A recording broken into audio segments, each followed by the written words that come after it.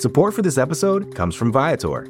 Experiences are what people love the most about travel. That's why Viator has over 300,000 bookable experiences, so there's always something for everyone. They offer everything from simple tours to extreme adventures. Plus, Viator's travel experiences have millions of real traveler reviews, so you have the information you need to book the best activities for your trip.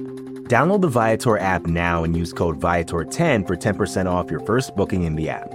One app, over 300,000 travel experiences you'll remember. Do more with Viator.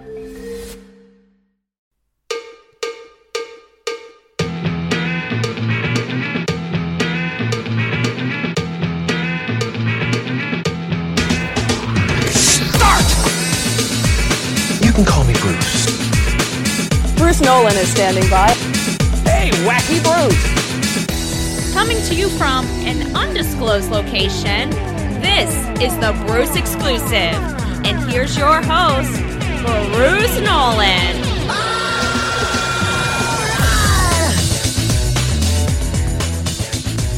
Ladies and gentlemen, boys and girls, children of all ages, welcome to another edition of the Bruce Exclusive, a Buffalo Rumblings podcast. I'm your host, Bruce Nolan. You can find me on Twitter and Instagram at Bruce Exclusive. Welcome back.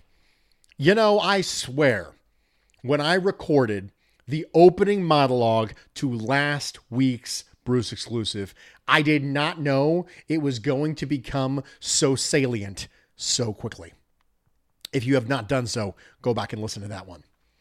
I specifically wanted to have that conversation coming off of a good win because I was worried that if we had that same conversation coming off a bad loss, it wouldn't quite be as well received. Well, then it became salient almost immediately. The conversation that we had in the opening monologue was about whether the media and content creators hold the team accountable. And I opined and got on my soapbox and said, no, they don't hold the team accountable. Fans could hold the team accountable if they stopped consuming the product in large enough quantities, but they don't because brand loyalty. And I said that the thing that really holds teams accountable is the owner's sense of embarrassment. That's the thing that holds the team accountable when things aren't going well. And sure enough, after the Buffalo Bills got lambasted by the Indianapolis Colts last Sunday, the familiar refrain, hold the team accountable, standards, integrity. The media needs to ask the tough questions. This is a cupcake team. They're soft. They need those tough questions. And I realized after listening to this that hold them accountable really just means say what I'm feeling. That's what it means. I want you to say what I'm feeling in the manner in which I'm feeling it. I'm angry and screaming. I want you to be angry and screaming. I want company in this moment that I'm feeling. But there's no correlation between media markets who are more aggressive in press conferences and team success. You're just mad and don't like it when someone else isn't screaming the way that you are, because that juxtaposition between your anger and their calmness highlights how unreasonable you're being, and it makes you uncomfortable. That's why. Because you don't actually think it'll fix anything, because you have no evidence that media yelling at people in press conferences is going to actually fix anything. You have zero evidence of that ever being true. There is no evidence. There's no correlation. So because there's no correlation, because there's no evidence it's actually going to help anything, then the only reason that you want to see it, you want to see someone else yelling at your team, is because you want someone else to be as mad as you are, because then it justifies the way you're feeling. Well, yes, I'm being unreasonable and I'm yelling obscenities at people on social media, but you know what? That they are too, so it's okay. You don't want accountability. You want justification. You want someone to excuse the fact that you're screaming at people and calling them names on social media and can't control yourself. well, I just can't take this homerism. I can't take these homers. Let's talk about that for a second. Let's talk about in-season criticism and homerisms. So right now, what has happened is that the chef is trying to prepare the perfect meal for every weekly dinner guest. The food that he has at his disposal is already set. Frequently, there is not a mid-season adjustment that can be made to fix anything that ails a team because you are limited to what you have to work with at that time.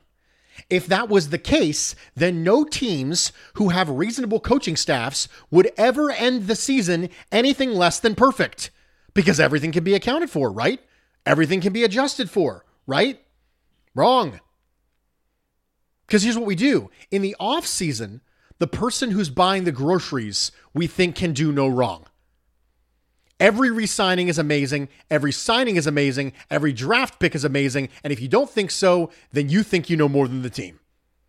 That's what we do in the offseason. And then when the season rolls around and it turns out none of that stuff was true, and maybe signings weren't good, and maybe draft picks weren't right, then we want to blame the coach for not making the appropriate responses and adjustments with the groceries that he has. We overstate how perfectly and flawlessly stocked the fridge is in the offseason. And then when the meal isn't great every week, then we get mad at the cook. Do you remember the "this team has no holes" conversation from this past offseason? What a load of baloney that was. It was baloney then. It's baloney now. Now I kind of want baloney. But the time for these discussions, the time for, man, Vernon Butler's not playing really well. Maybe he shouldn't be a meaningful part of the rotation. The time for that conversation was in the offseason when the Bills cut Quentin Jefferson, restructured Vernon Butler, and I said I didn't really like that, and I got lambasted on Twitter. You think you know more than the team? The time when I said on this podcast multiple times in the offseason that we were hoping to have one reasonable starting one technique. We were hoping that star would come back. Hope. That's it. Because Harrison Phillips hasn't proven to be a good one technique in this league. Vernon Butler, we don't trust playing one technique well. So we were hoping to get one. I said it was the worst position group on the team. But no matter what the team does in the offseason, it's the greatest thing since sliced bread. So we don't want to be critical at the times when we should be critical.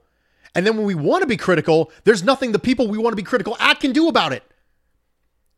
Because the fridge is stocked. The players are out there. There aren't a lot of street free agents out there who are going to come in and make a significant impact on this team.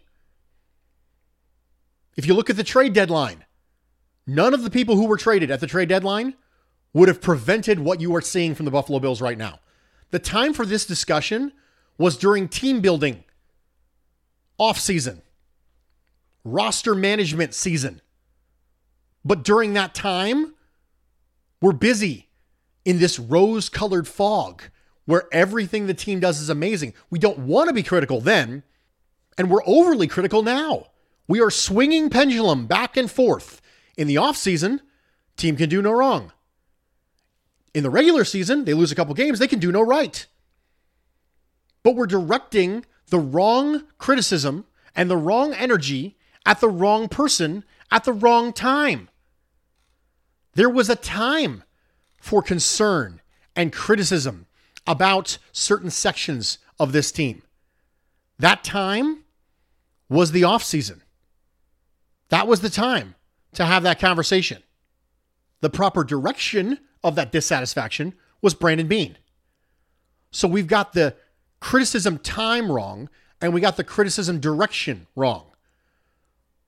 The criticism time was during the offseason. The criticism direction was at Beane. But instead, we want to do criticism at McDermott now for not having the horses.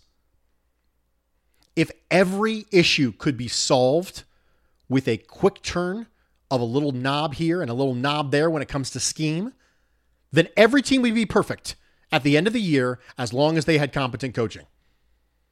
But that's not true. Because every team has flaws from a personnel standpoint. Every team has holes.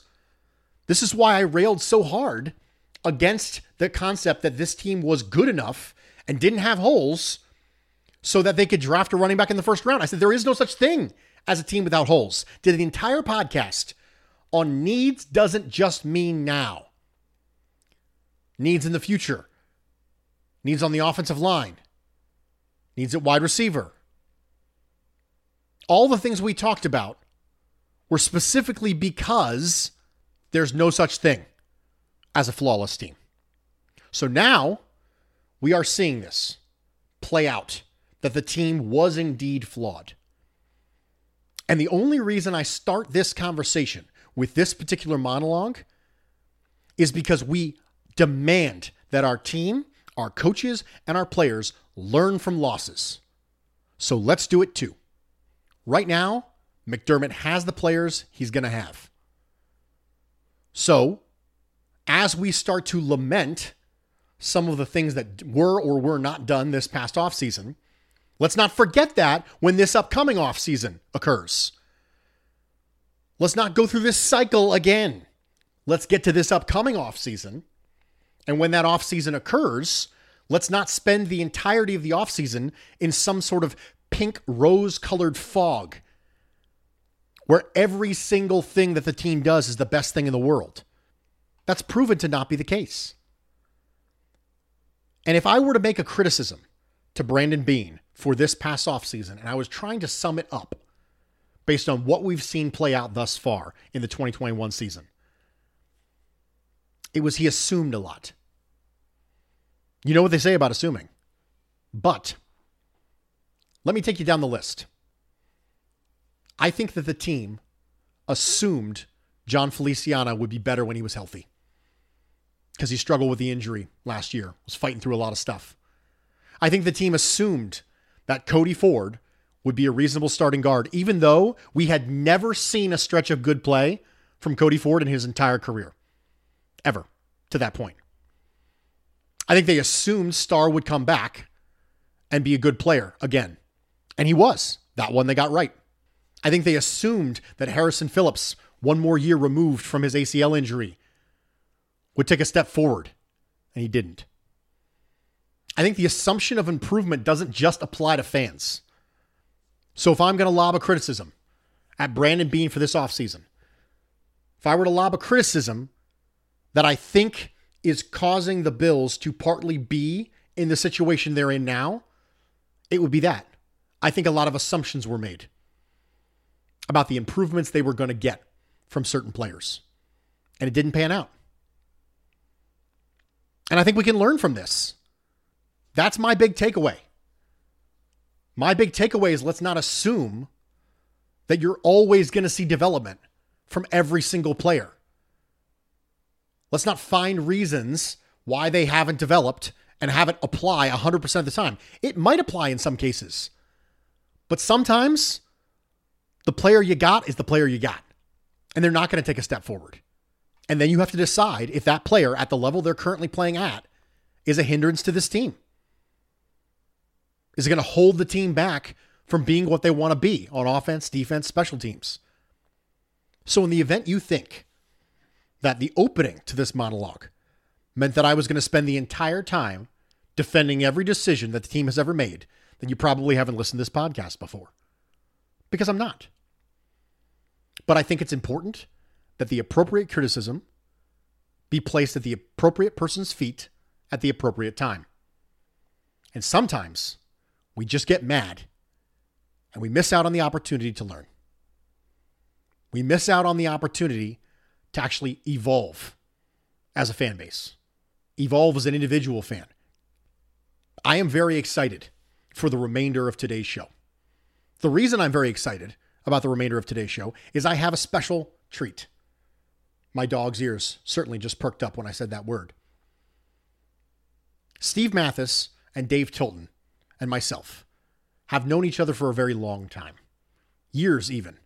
We came into the content creation community at roughly the same time. They ended up going with a different network. I ended up coming on to Buffalo Rumblings. We've stayed in touch. But now they do the pregame show at Cover One. And I wanted an opportunity to get them on the show because I've never had both of them at the same time.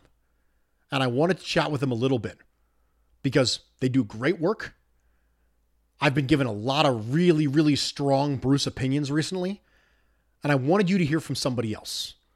So I'm going to ask them some questions about the loss, about the state of the team, about what they think. I already gave you some of my opinions earlier. Now you're going to hear from opinions that I have no idea what they're going to be. At the time I'm recording this, I haven't asked them those questions yet. But you'll get somebody else's opinion on this scenario. Because I think it's really important when the team is feeling bad, when the fan base is feeling bad, that you get multiple opinions. That you get different voices in the room. So I'm going to do that. But first, we're going to take a quick break. Then we're going to come back. We're going to talk to Steve Mathis and Dave Tilton from the Air Raid Hour on Cover One. Stick with me. We'll be right back. Support for this podcast comes from Smartwater. Life moves pretty fast. Are you drinking water that can keep up? Smartwater Alkaline has everything you need to stay hydrated, no matter where your day takes you. Whether you're pitching a tent or your next big idea, Smartwater Alkaline can help you perform your best. It delivers a pure, crisp taste that makes it the perfect chaser after a big workout. Elevate how you hydrate and pick up a Smartwater Alkaline today. To learn more, visit drinksmartwater.com. With threats to our nation waiting around every corner, adaptability is more important than ever. When conditions change without notice, quick strategic thinking is crucial. And with obstacles consistently impending, determination is essential in overcoming them. It's this willingness, decisiveness, and resilience that sets Marines apart. With our fighting spirit, we don't just fight battles, we win them. Marines are the constant our nation counts on to fight the unknown. And through adaptable problem solving, we do just that. Learn more at Marines.com. Welcome back, everybody, and thank you for joining me for this edition of the Bruce Exclusive, a Buffalo Rumblings podcast. I'm your host, Bruce Nolan. You can find me on Twitter and Instagram at Bruce Exclusive. Welcome back. I feel like before the break, we got a little morbid. It was a little bit heavy. But you know what? Sorry. Sorry, not sorry. I'm Demi Lovato right now. I am sorry, not sorry. I am rolling up the window while I'm winking at you and giving a smile with soap written on the window that says sorry, not sorry with a smiley face. That's where I'm at right now because we've got some stuff to talk about. But in the interest of not beating you and berating you over the head with the exact same thing every single week while the Bills find themselves in this slump, I said, I think the timing is appropriate now to have on a guest. And I never have in-season guests. Never. That's just not a thing we do on the Bruce Exclusive. However, exceptions must be made. Exceptions must be made. And rules were meant to be broken. And I have with me Steve Mathis, David Tilton. I have the Air Raid Hour, the pregame show, the weekly show on the Cover One podcast and vidcast networks. Ladies and gentlemen, join me in a wonderful Bruce Exclusive welcome.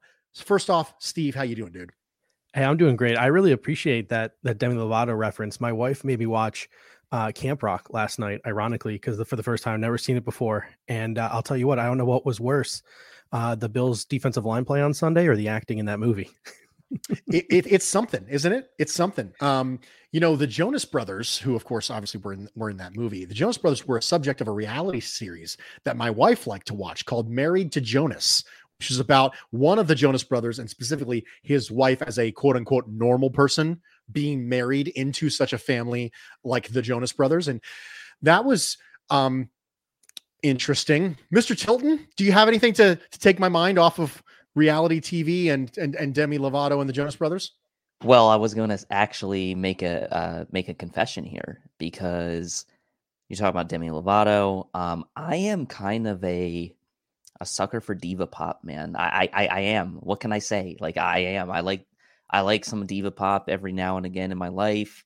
I'm into Dua Lipa, Ava Max, Demi Lovato. I can get into all of it. So Demi Lovato has found her way into my Apple music library, and I'm not ashamed to admit it. I'm really not.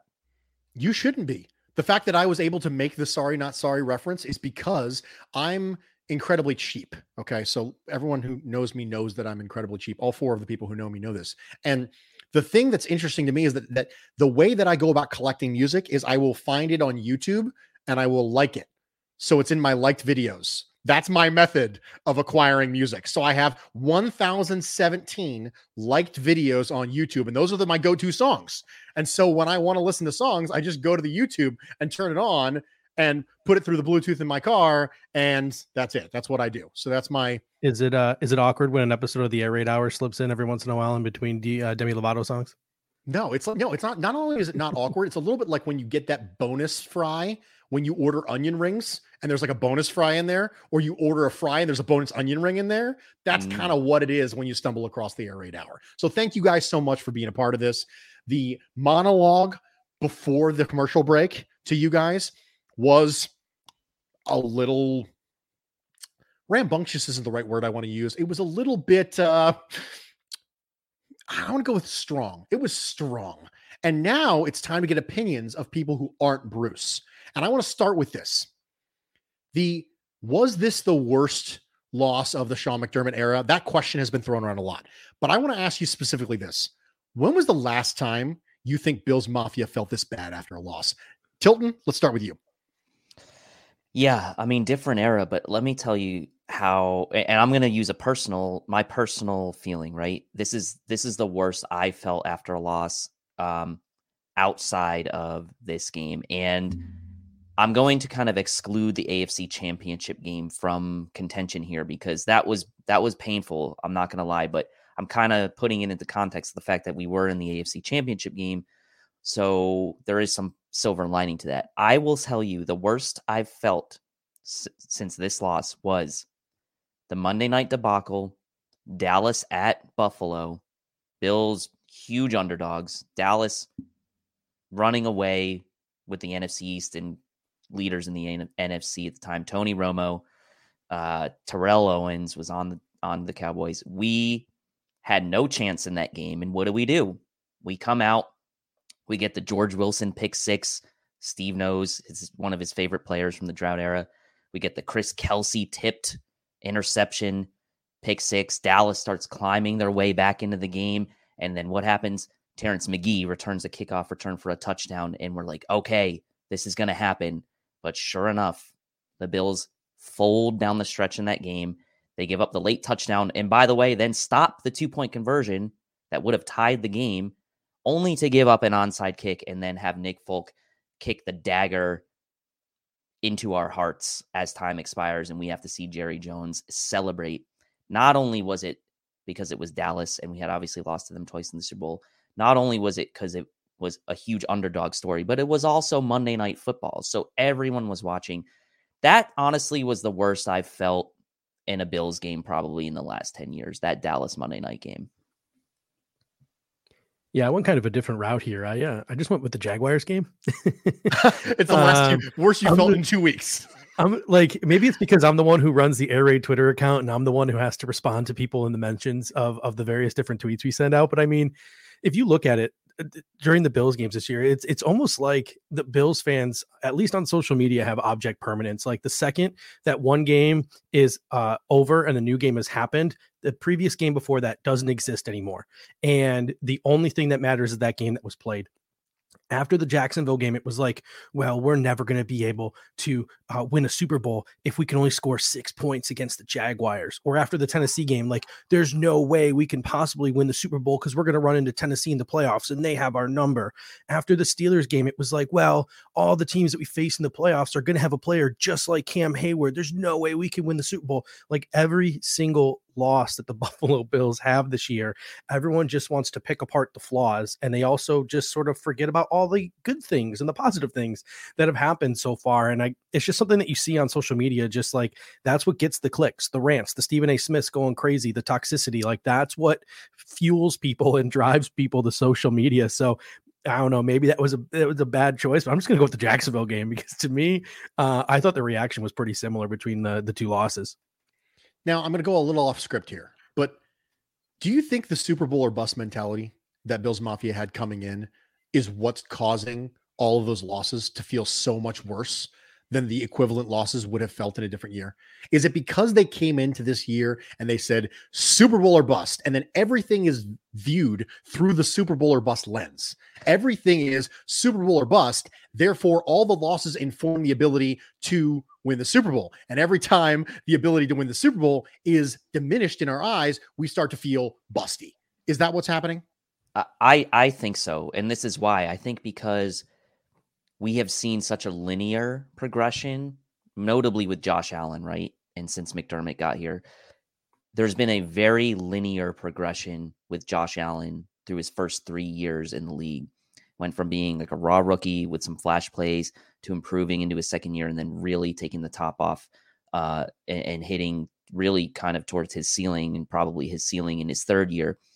And so as fans, we see that linear progression from the franchise quarterback. And I think we expect, and maybe it's subconscious, but we expect a kind of a linear progression towards the Super Bowl as well. So in our minds, I think a lot of fans will say, well, we made it to the AFC Championship game last year, so the next logical linear step is to go to the Super Bowl and try to win it. So we know things aren't linear in the NFL. We know there's ups and downs from season to season. We know every season's different. So I think it's hard to maybe separate the fact that we've seen such a linear trajectory from this team in the Josh Allen era to the fact that we do have some losses this year that maybe we wouldn't have had last year. It doesn't really equate to in some people's minds, I think, because of that reason. Yeah, I think if we would have lost to the Colts or if we would have lost to the Ravens last season, I think the expectations might not have been Super Bowl or bust, or maybe if Josh Allen threw less touchdowns last year, and he wasn't like one of the MVP front runners coming into the season.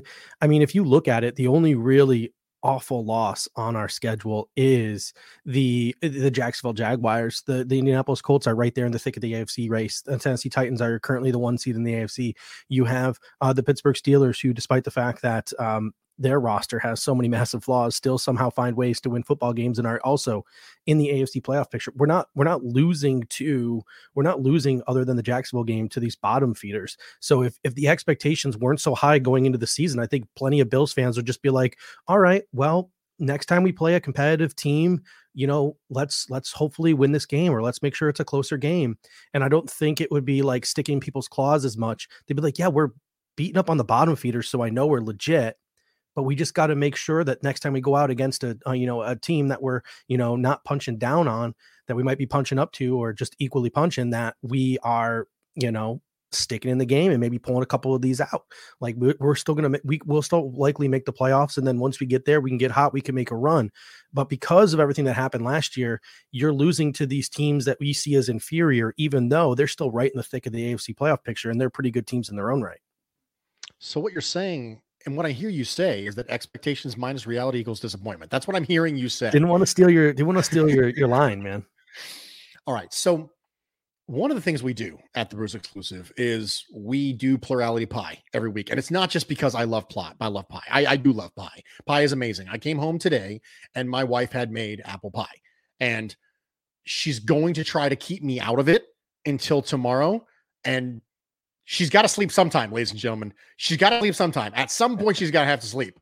And when that happens, I'm going to be up in the middle of the night with a fork in my underwear in front of the fridge, eating some pie, and there's nothing anybody can do to stop it. And by the time she hears this podcast, it'll be too late because it'll be Thanksgiving morning, and I already have eaten pie. So, do you heat your apple pie? Sometimes, yes. I think I usually heat it more often if I'm going to put it with ice cream because I want the temperature differential. I like that. So pro move right there. We do plurality pie here. And I want to kind of pitch this to you, but not really in a percentage standpoint. I want you to rank these 5 people in order of their contribution to what we saw on Sunday. Whose fault is it the most to whose fault is it the least? And we're going to go the 5 biggest players in the Buffalo Bills organization that aren't Terry and Kim Pegula. Sean McDermott, Brandon Beane, Josh Allen, Leslie Frazier, Brian Daboll.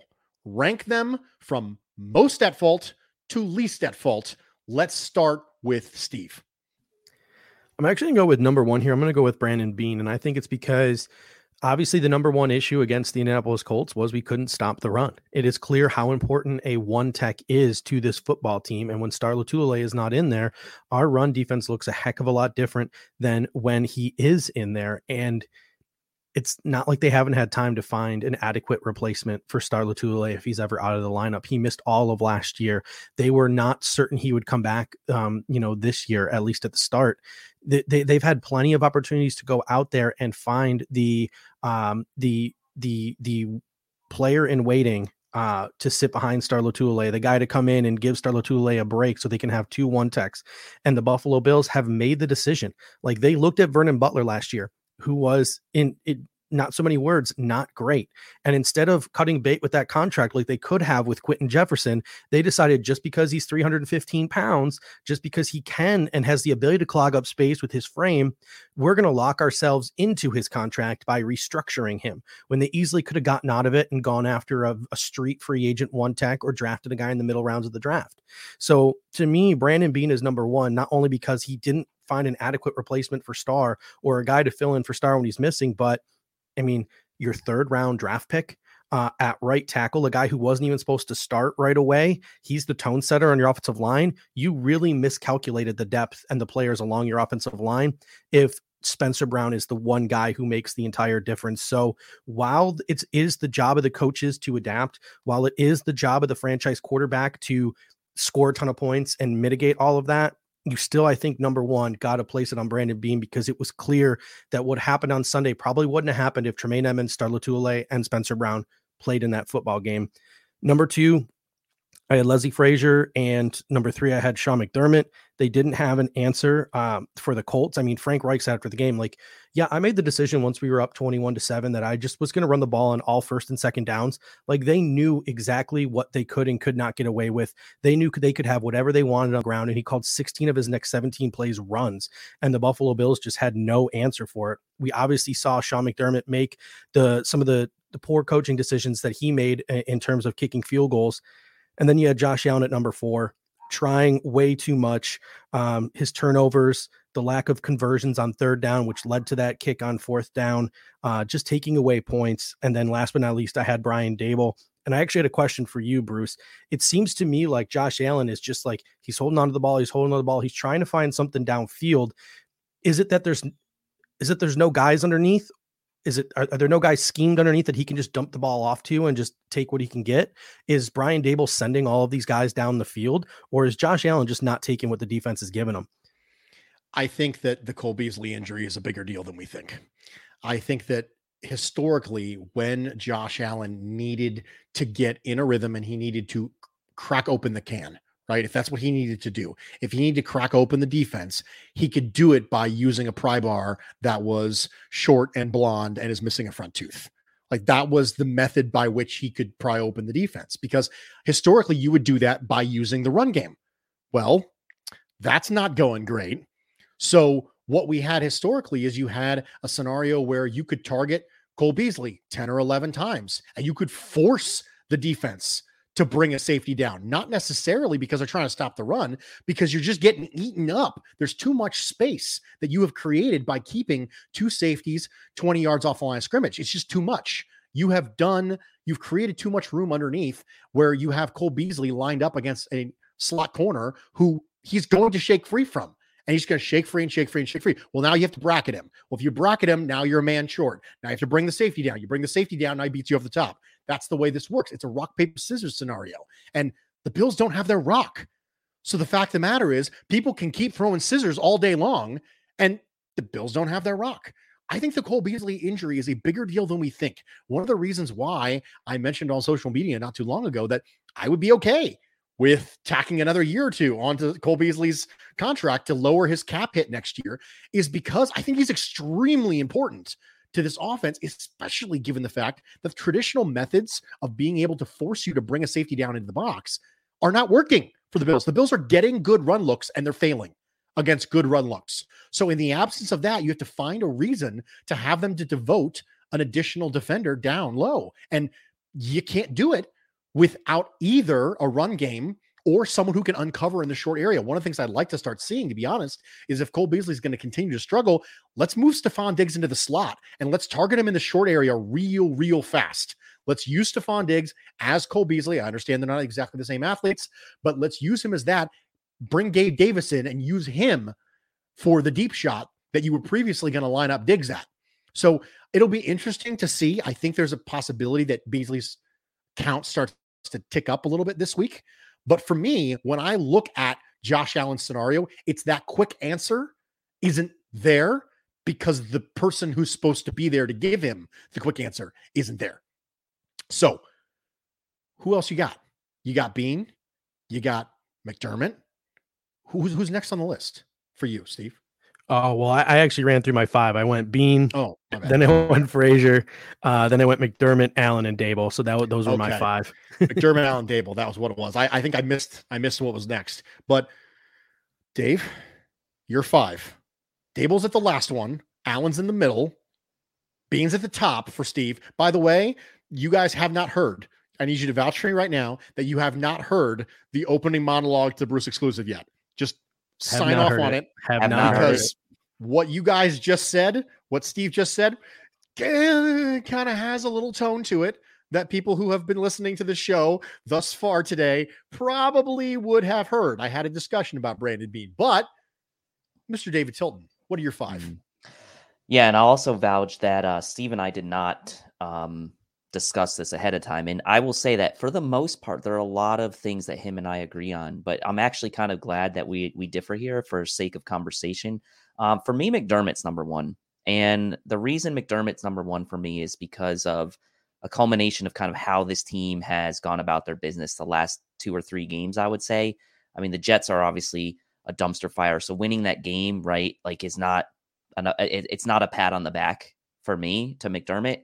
Like that was something you absolutely had to do after that Jags game. So then coming into this Colts game, I mean, you had to have these guys ready. You had to know going in that this was going to be kind of a bad weather game. The Colts are a playoff team or should be a playoff team this year. And the rhetoric coming out in the post game just screams to me the same type of stuff we used to hear during the drought era from those coaches. And I'm not saying McDermott's a drought era coach because he's obviously the best coach we've had in a long, long time. But the feeling I get from some of the comments after the game from McDermott rubs me in the way that feels like we used to hear from the likes of, Dick Duran or Chan Gailey or Greg, whoever it was, right? It feels like that. And he didn't have these guys ready to play, and he didn't have an answer where he could have made an executive decision on making some changes in game. On top of that, I will say some of the in-game management questions are starting to pop up more and more. Like, it's fine if you want to say, I'm going to trust my guys, or I'm going to go for it on 4th down, I'm going to do this and that, but you have to be aware of when that makes sense to do it during the games. And the decisions he made to kick field goals versus going for, like, it all came into question for me. So McDermott's number 1, Frazier's number 2 right behind him with the defense, because for me, those two really needed to, they're the defensive guys, right? And the defense was clearly gashed in this game by Jonathan Taylor. There was no real adjustment that I could tell made, and maybe they couldn't, right? Maybe they couldn't, or maybe they tried to, at least not from a personnel standpoint. They didn't try to, they left the same personnel on the field, but it didn't seem like there was really a huge effort to kind of shake things up on the defensive side of the ball. And because of the way the Bills lost this game, this is why I'm saying McDermott 1 and 2. Allen's 3 for me. The turnovers are obviously, I hate to use the word inexcusable because the first one was a little iffy, but like you just can't turn the ball over in a game like that when you have no momentum and you're the $260 million quarterback. You have to be able to kind of pull your team out of the pit sometimes when things aren't going well and rally the troops. And it just didn't happen for Allen this game. I mean, overall, if you look at the body of work, you say, well, it wasn't such a horrible game, but the turnovers were killer. And he didn't get a lot of help from his friends, obviously, but he's still the guy at the top of the, of the heap as far as like shouldering the blame when it comes to answering the question. So McDermott 1, Frazier 2, Allen 3. I'm saying Bean 4, and the reason I'm saying Bean's lower on my list than Steve is because I'm going to create a narrative around games played that it's my narrative, so I'll create it, right? You look at baseball. I do what I want. Baseball, 162 games. That would have been the equivalent of about 9 games in a baseball season. What happened on Sunday in the NBA, 82 games. So the equivalent about 4 to 5 games. I'm not going to put a single game like a single game anomaly, we'll call it, hopefully, on the GM, because you go through ebbs and flows in a season. Like if an NBA team loses 3 or 4 games in a row, that's not typically going to cause you to be like, oh, well, this GM's got to go. If a baseball team in a 9-10 game stretch loses like 7 out of 10, it's not the end of their season. It's such a small microcosm of the big picture that I'm not going to put team building and cap management and all these things that go into being the GM drafts and all this stuff into one game. I think it's unfair. But some of the points Steve made are valid, and I think are valid points in why we do need to question some things about what Brandon Beane has done, but I'm not necessarily going to pinpoint them on this game. And then finally, 5, I'll say Daboll. I think he's the least to blame for this game. I think actually in the first couple drives, he came out with some pretty nice creative game planning.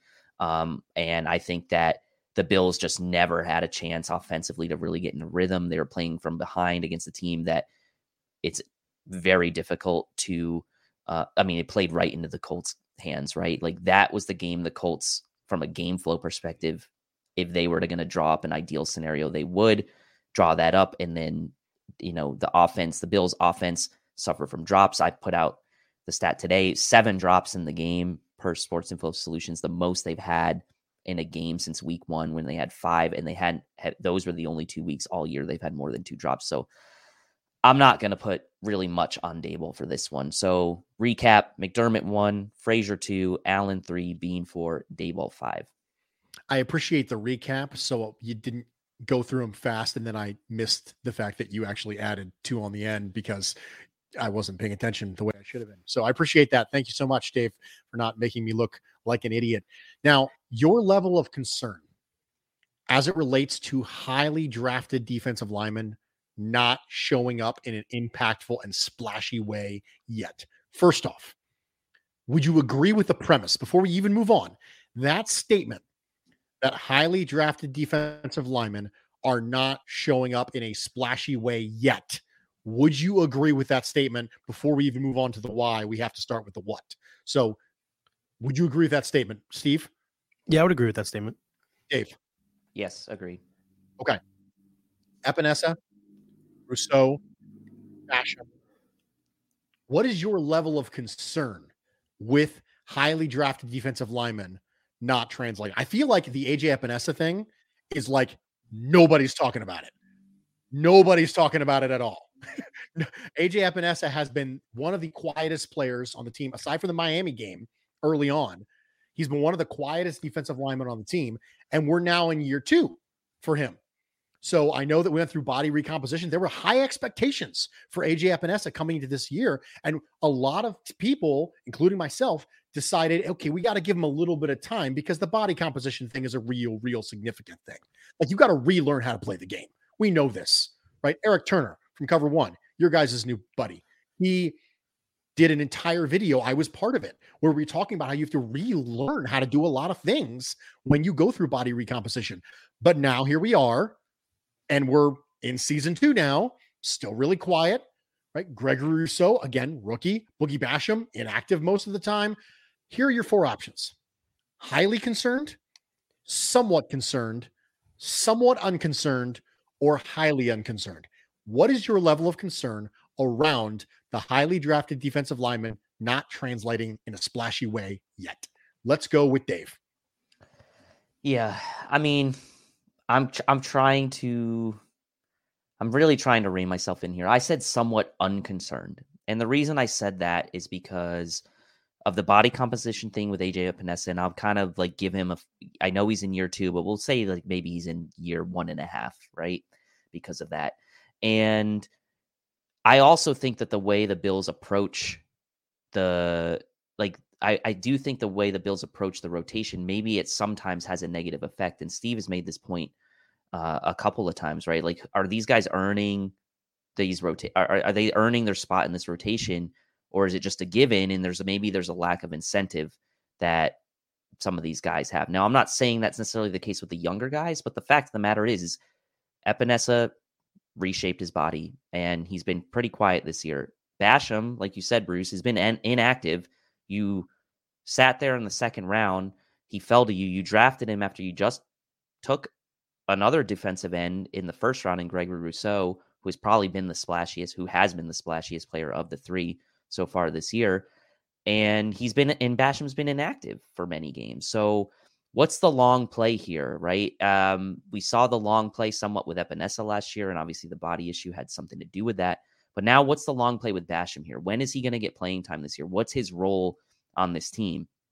And then Rousseau, he's had a couple splashy plays. Like, he made that nice interception against the Chiefs, and we know he's had like a decent statistical year for a rookie. And so Rousseau kind of brings the entire group up a notch, I would say. He like brings the weighting up, if you will.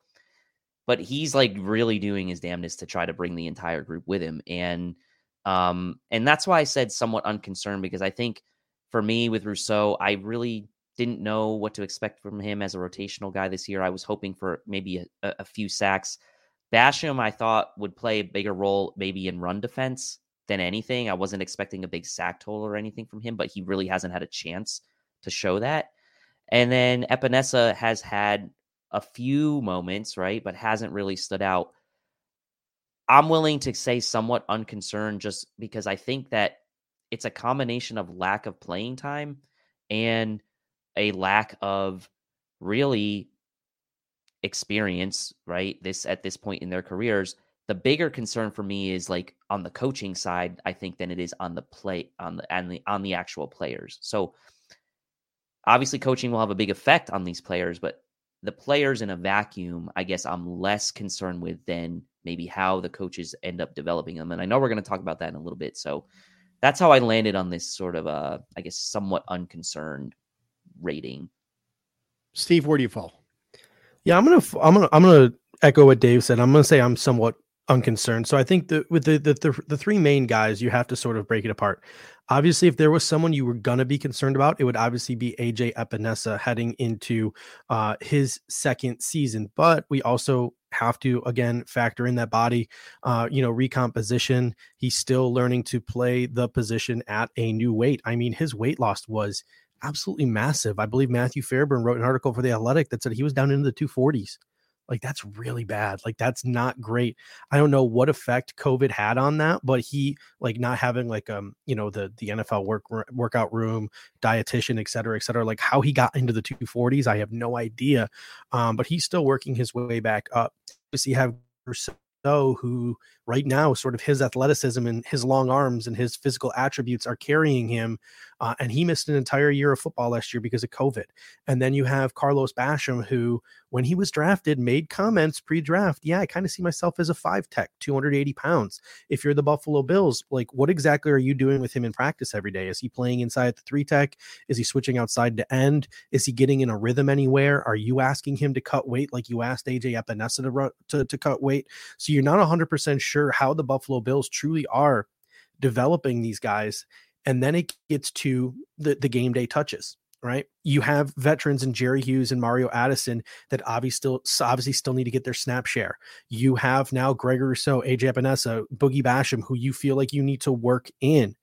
And I look at that and I'm just like, being a defensive end, it's an art form. I mean, you could probably speak to this better than me. It is truly mano-a-mano. You are reading the guy now, going back and forth, punch, counter punch. You are trying to get a feel for what there's only so much of a feel you can get watching film. Once you start going up against a guy mano-a-mano, you can start reading him in the game.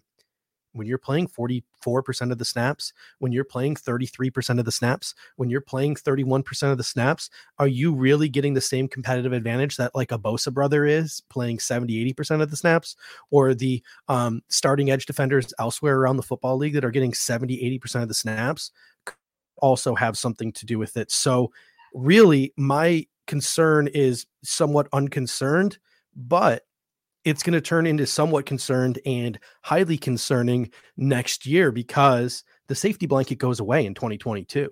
Jerry Hughes' contract is up. Mario Addison's contract is up. Efe Obada's contract is up. We could be looking at a situation in 2022 where AJ Epinesa is your starting right end. Gregory Rousseau is your starting left end. Boogie Basham is your rotational edge defender. And you maybe bring in a guy to be your fourth defensive end, or Mike Love is your fourth defensive end, or you re-sign Efe Obada. It could be that these guys are just thrown in the deep end next year and told go out there, and it's not going to be a bigger rotation. So when they start to get a higher snap share, that I think is when I'll start to get concerned. But right now, you got to maybe question, is the room too crowded to develop these guys properly? Are there too many veterans to get them the snaps on the football field? You got to start to question how we're developing these guys, and that's concerning. But I'm also not too concerned because I was high on all three of these guys in the pre-draft process, and I like all of their ceilings as defensive ends in the National Football League. So for me, when I look at this, I almost think that each individual one, as you mentioned, needs to be done differently. There needs to be a different clock that starts at different times for each one. I almost look at it for the musically inclined among us. It is like a round. You know, if you ever did a round with row, row, row your boat, the first guy says row, row, row your boat. And then the second time he starts to say row, row, row, the other guy says row, row, row your boat. And each time you have somebody join in and around, that person starts at a different time, but they also end at a different time. And so the narrative for each one of their clocks is different. And I think that the first one, as you mentioned, that we should be talking about is AJ Epinesa. I think that's the first one. And at some point, then the level of concern comes back around to not just people you were drafted. So Quentin Jefferson is playing pretty solidly in Las Vegas this year. Vernon Butler is not doing well here. Is it more than just acquisition to the draft at this point? At some point, Eric Washington's name is going to come up. That's going to happen. When you've invested significant resources in the positions of defensive line, Ed Oliver, AJ Epinesa, Gregory Rousseau, Boogie Basham, when you've invested significant resources and you've entrusted those resources to Eric Washington, at some point the name is going to come up. They're either picking players who don't develop, or they're not developing players they pick. Those are the two potential outcomes if you don't get what you want.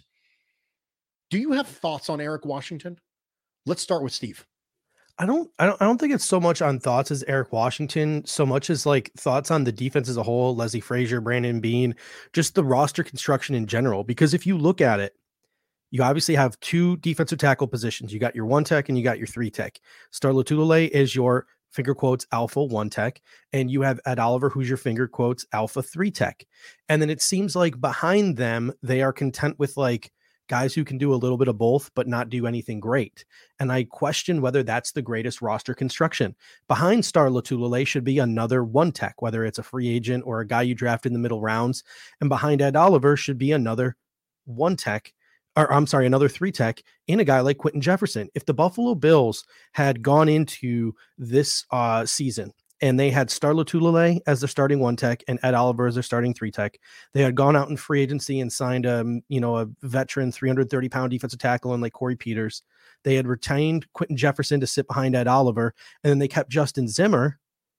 You have a situation where when Lotulelei comes out, you have another bigger, beefier 330-pound guy in Corey Peters who has proven in this league that he, unlike Vernon Butler, that he can go out there and do his job. Behind Ed Oliver, you have another guy who can wreak just as much havoc into the offensive backfield in Quentin Jefferson. Quentin Jefferson had done it before when he was in Seattle. The issue that Ed Oliver had last year, you see him playing better this year. And the issue that Quentin Jefferson had last year is they were playing one tech because we had no one tech on the roster. Quentin Jefferson even said on Instagram on his way out the door, they're like, what did you expect me to do? I was playing one tech. So I'm looking at it just from a schematical and a common sense and a roster construction standpoint. And I'm like, what the hell are they doing with this defensive tackle rotation? What the hell are they doing in terms of their roster construction? Because quite frankly, it just doesn't make sense to me.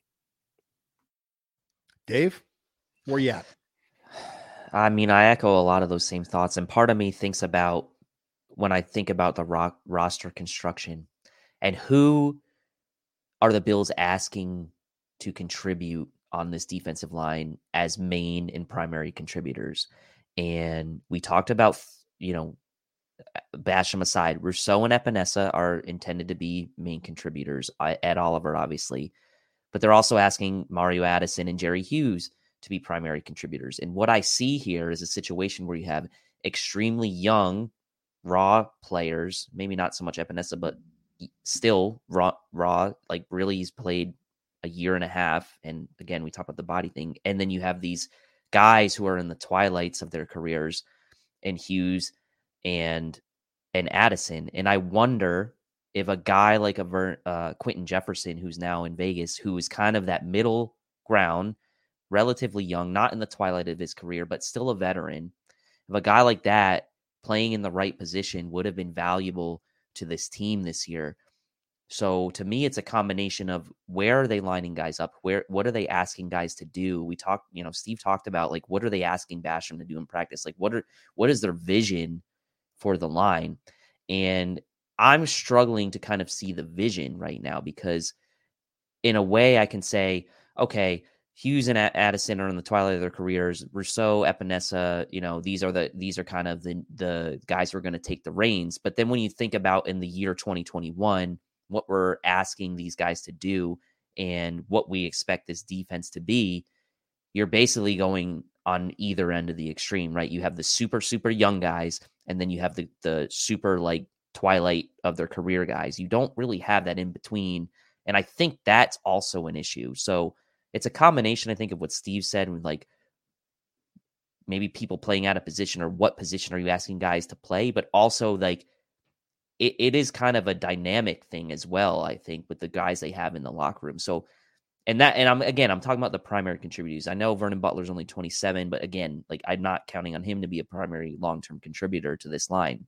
Harrison Phillips, I don't know. He's a free agent after this year, right? So if you think about who they're asking to play a lot of snaps, that's an interesting dynamic to me. And I feel like we are missing that Quentin Jefferson type playing in the right position.